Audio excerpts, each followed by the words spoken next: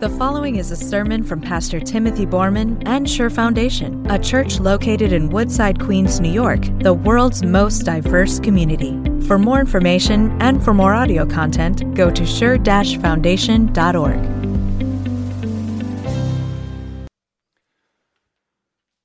We're not playing around here this morning. Like, this isn't a joke. The kind of power that we're talking about. At the end of the last century, in the 1800s, they thought about the power that would bring life where there is only death. They called it galvanizing, like where you could take an electrical current and you could pass it through like the leg of a dead frog, and the leg would do one of these. Galvanizing. It's no joke. Mary Shelley, in her classic novel Frankenstein, you've heard of it, right? She imagined what this kind of power that would bring life to dead things, what that would require. And so she imagined Dr. Frankenstein like robbing graves. I'm going to regret telling you this story. It's an ugly kind of resurrection. But Dr. Frankenstein would rob graves, and he put together a body of sorts with dead parts from other people, and then he looked for a power source that would galvanize the body. And it's beautiful the way that Mary Shelley wrote it. She said, she talked about the moment where this incredible power, the strongest power that would bring life into death would be found. And she found it in, lightning. She talked about the moment like this. It's beautiful what she wrote. Dr. Frankenstein looked to infuse a spark of being into a lifeless thing.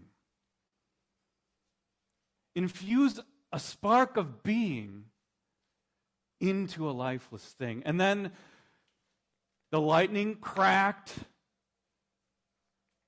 and this ugly resurrection happened. Telling you, this is the kind of power that we're talking about is incredible. It's immense. It's no joking thing. Like you would tell your kids, don't play near the electric socket. It's powerful, right? Or if you saw a downed power line, you would say, you're going to want to step away from that because that's no joke. We're not playing around. Now take that and ascend all the way to heaven in itself, and realize that the power that we're talking about today is no joke. To galvanize life where there's death is no plaything. And that's my prayer today. That's my prayer. To galvanize life where there's only death, that we would take like a small spark, like if we could take the power that rose Jesus from the dead and just blow on it and blow it into your hearts, then we'll have a real Easter. Because here's the truth about verse 3. If you would get really quiet, you would be able to hear it humming and pulsating with power. Because 1 Peter chapter 1 verse 3 is a spiritual transformer. That's what it is. It's a spiritual transformer that will galvanize life where there is only death. That's what Peter says. Blessed be the name of Jesus. And so this is what I want to do with you this morning.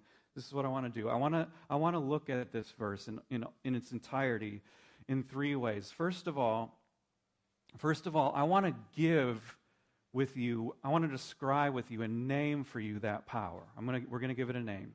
Second of all, I want to show you where this power moves us, because it moves us from one place to another. And then finally, I want to tell you why God did it. That's it. So I want to give it a name. I want to show you where it moves us. And then finally, I want to tell you why. I want to tell you why. And Peter does all of that this morning.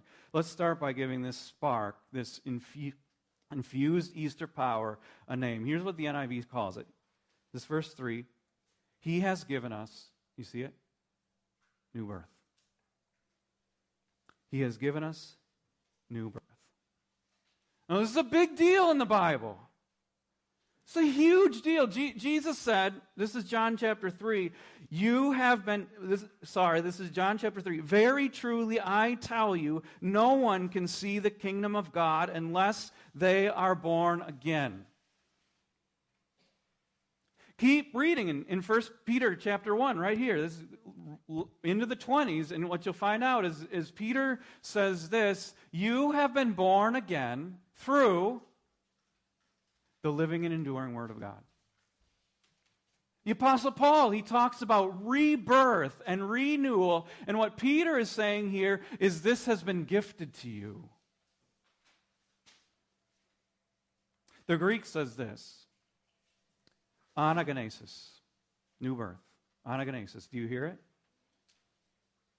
Anagenesis? Genesis? Anagenesis? Like what Peter is actually saying is he's taking us all the way back to creation, and he's saying what's going to happen in your hearts because of what Jesus has done is anagenesis. So the same power, let's understand what this power is. The same power that spoke the world into being now lives in your hearts. New birth. The same power that rose Jesus from the dead is gifted to you. The same power that Revelation says will one day renew all things. I always read that and think, me too, God? I think, yes, you too. Renew all things. Now is gifted to you. New birth, that's what we're going to call it, new birth. Now, I want to just pause with you and think about everything that means for your life then. This is a huge gift. First of all, this is a metaphor, right? So we want to break down the metaphor and just think about what this means. First of all, it means that we could call this that there's discontinuity in your life. That's a big word. It means that there's a before and after. It means that things are different now. It means that there's the old you and then there's the new you. There's the pre-Easter you and there's the post-Easter you. There's discontinuity and there's only a little bit of continuity. In other words, you still got your name, but everything that happened before is now forgiven and redeemed and gone. It's gifted to you. If you're looking for a new beginning, this is it. This is it. St. Augustine, if you read some of his writings, he was famous for his womanizing, absolutely famous. He lived a dissolute life. And there was one day where he was walking along, and one of the women from his past ran after him and said, Augustine, it is I. And he kept on rocking, and she yelled again, Augustine, it is I. And he turned around and said, yes, but it is not I. Everything, and he got it, everything had changed. A new Augustine had been birthed by God's love. Discontinuity. But there's more that's gifted to us. More, not just discontinuity, but also relationship. Relationship with God. I mean, think about it. Whether you like it or not, the moment that you were born, the moment that your mother and father brought you into the world, you were brought into a relationship with them. By the birthing process, that's it. And that's everything. You are gifted in that moment a mother and a father. And so when Peter says, God has gifted to you new birth, you've also been put into relationship with the Father. If you're thinking to yourself, well, I don't know if God loves me, I'm not sure, I have so many sins, I want to put that to bed and to rest. You are forgiven, and you are birthed into a new relationship with Him. It's gifted to you. And I got more to say about that, but we're going to have to leave that behind for just a moment. I got way more to say about it, but I think that's enough for Easter Sunday. You always have to come back next week. It's enough for us to be able to give it a name and begin to plumb the depths of what this Easter power does. It gives us new birth. I want to show you next where it moves us to, and it's so obvious if you just keep reading the verse. Let me read it to you. The movement that this produces in our lives. It says again, verse 3, He has given us new birth into, here's the movement, into living hope. Now hopefully, and I say that on purpose, hopefully you can feel the momentum, right? And I want to say something obvious. We as human beings, we need to be able to hope. We need to be able to hope. It's absolutely powerful and necessary for our lives. Even secular studies bore this out. They did a study, I read a study earlier this week that said that they did a study of men who had suffered heart attacks. And I want to just read you what they found. This is what the researchers found. Survivors of a heart attack. 21 of the 25 most pessimistic, so despairing, hopeless, 21 of the 25 most pessimistic men died within 8 years. So they were hopeless. They thought it would happen again, and it did.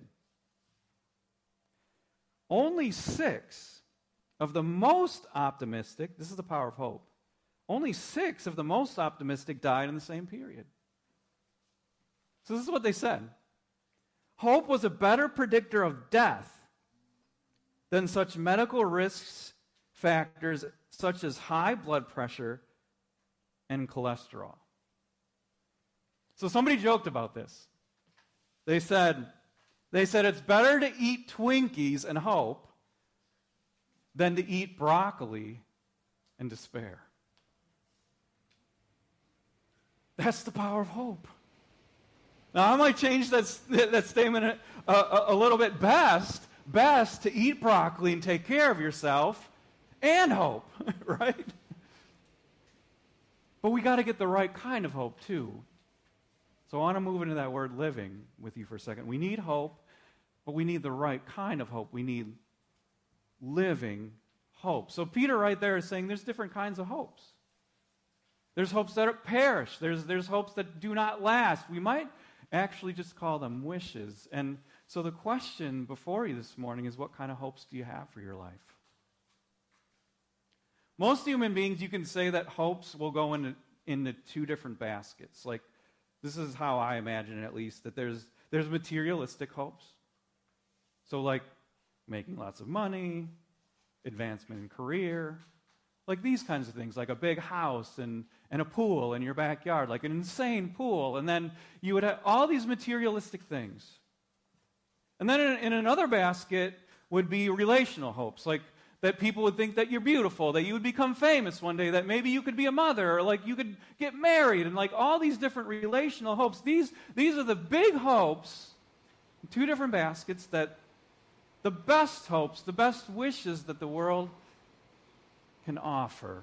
But all of these hopes are trees. In this sense, have you ever heard the parable of the lumberjack and the bird? I'm going to tell you the parable of the lumberjack and the bird. So there was this lumberjack, and he cared about the bird that was living in the tree, but he intended to cut the whole forest down. So the bird was living in the tree, and he took his axe and he tapped on the tree, tap, tap, tap. And the bird flitted to the next tree. The lumberjack cuts the tree down, and then he goes to the tree where the bird is, and he taps it on the trunk again, tap, tap, tap. And things went like that. It went like that. The bird kept flitting to another tree, and the lumberjack would come and cut it down. Until the last tree, lumberjack, tap, tap, tap, the bird flits over to a rock. And there the bird stayed. Because nobody and nothing could cut it down.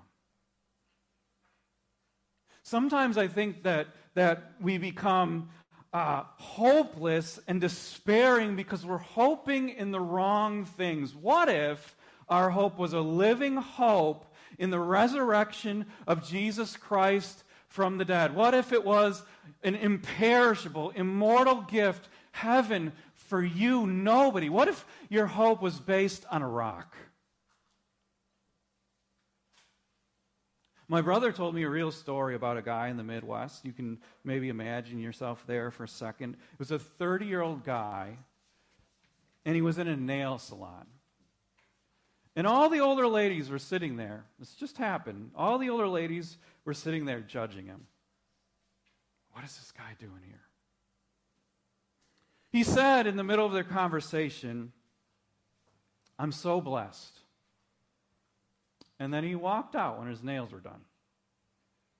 And then the owner, knowing that all the older ladies there were sort of judging him, said, "I just want you guys to know that he has ALS. And he can't do his own nails. And his wife and child left him this morning." And he said, "I'm so blessed." It's a real story. Nothing could take away his hope in the resurrection of the dead. That's living hope. And no lumberjack can cut it down. That's the movement of Easter. It moves us into a living hope. So we've seen, we've given this Easter power name, this Easter spark name. Its name is new birth.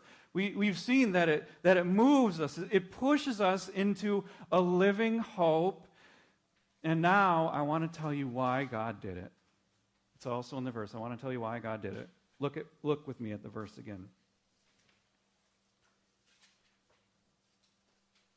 In His great mercy. In His great mercy. That's why God did it. Like mercy is not love. It's not the same thing as love. It's more than love. It's a compassion, but it's also a compassion that looks out at the other and says, there's a brokenness there. There's a helplessness there. They cannot save themselves. Mercy is this feeling that you get when you look at the world's ugliest dog. Have I already shown you the picture of the world's ugliest dog? There's a new one named every year. But if you look at the ugliest dog, you see this poor thing, right? Scraggly little hair, bloodshot eyes, like eyelids half closed, maybe missing a leg, and he's just limping along. And you look at this dog, and you feel mercy. You want to help this dog, right? In God's great mercy, He sent Jesus. See, that's the other part. If you look at the end of the verse, it's like it's sandwiched in the why did God do this? In His great mercy, He has given us new birth into a living hope. Here it is. Here's the instrumentality, the means. Through the resurrection of Jesus Christ from the dead. That's how He does it.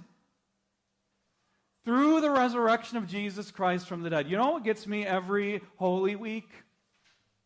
When I see what Jesus has done for me, it's the tink of the nails. Like, in the Passion. I only saw it once. I can never watch it again. It's too much for me. But you see the hands and the legs, and then you hear the tink. Tink. That gets me. The love of that. That he would suffer what we deserved, and then to see that this Jesus, the one who made the great payment in his great mercy, God walks him right back out of the grave. And when we see that, when we believe that, all of Easter becomes ours. In a sense, this morning, what I'm hoping to do is become like antagonistic to Smokey the Bear. Do you know Smokey the Bear? Is this a Midwestern thing? I grew up in Minnesota. So Smokey the Bear was this guy. He was this guy who taught children not to start forest fires. You can stop forest fires. That's what Smokey the Bear would say. And he would always say this: you can prevent forest fires. He would say, one spark can light up the whole world. And in a sense, I want to become antagonistic. I want to take the spark of the gospel, this little ease, infuse it in your heart and blow on it. Because it just takes one spark. One time at seeing Jesus, his love for you, to see him walking out of the tomb, and you can start a forest fire. Maybe another way of saying it is this. Easter is so much more than a thing to be debated. It's so much more than a thing to be observed. Easter is something that we're invited to participate in.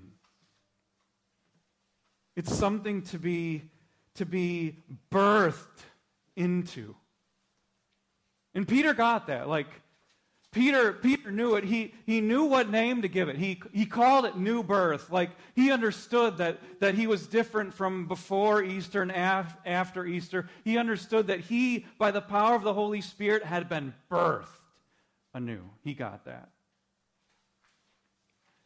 He also understood what it was to have a fake hope, a dying hope, a perishing hope, and what it was to have a living hope.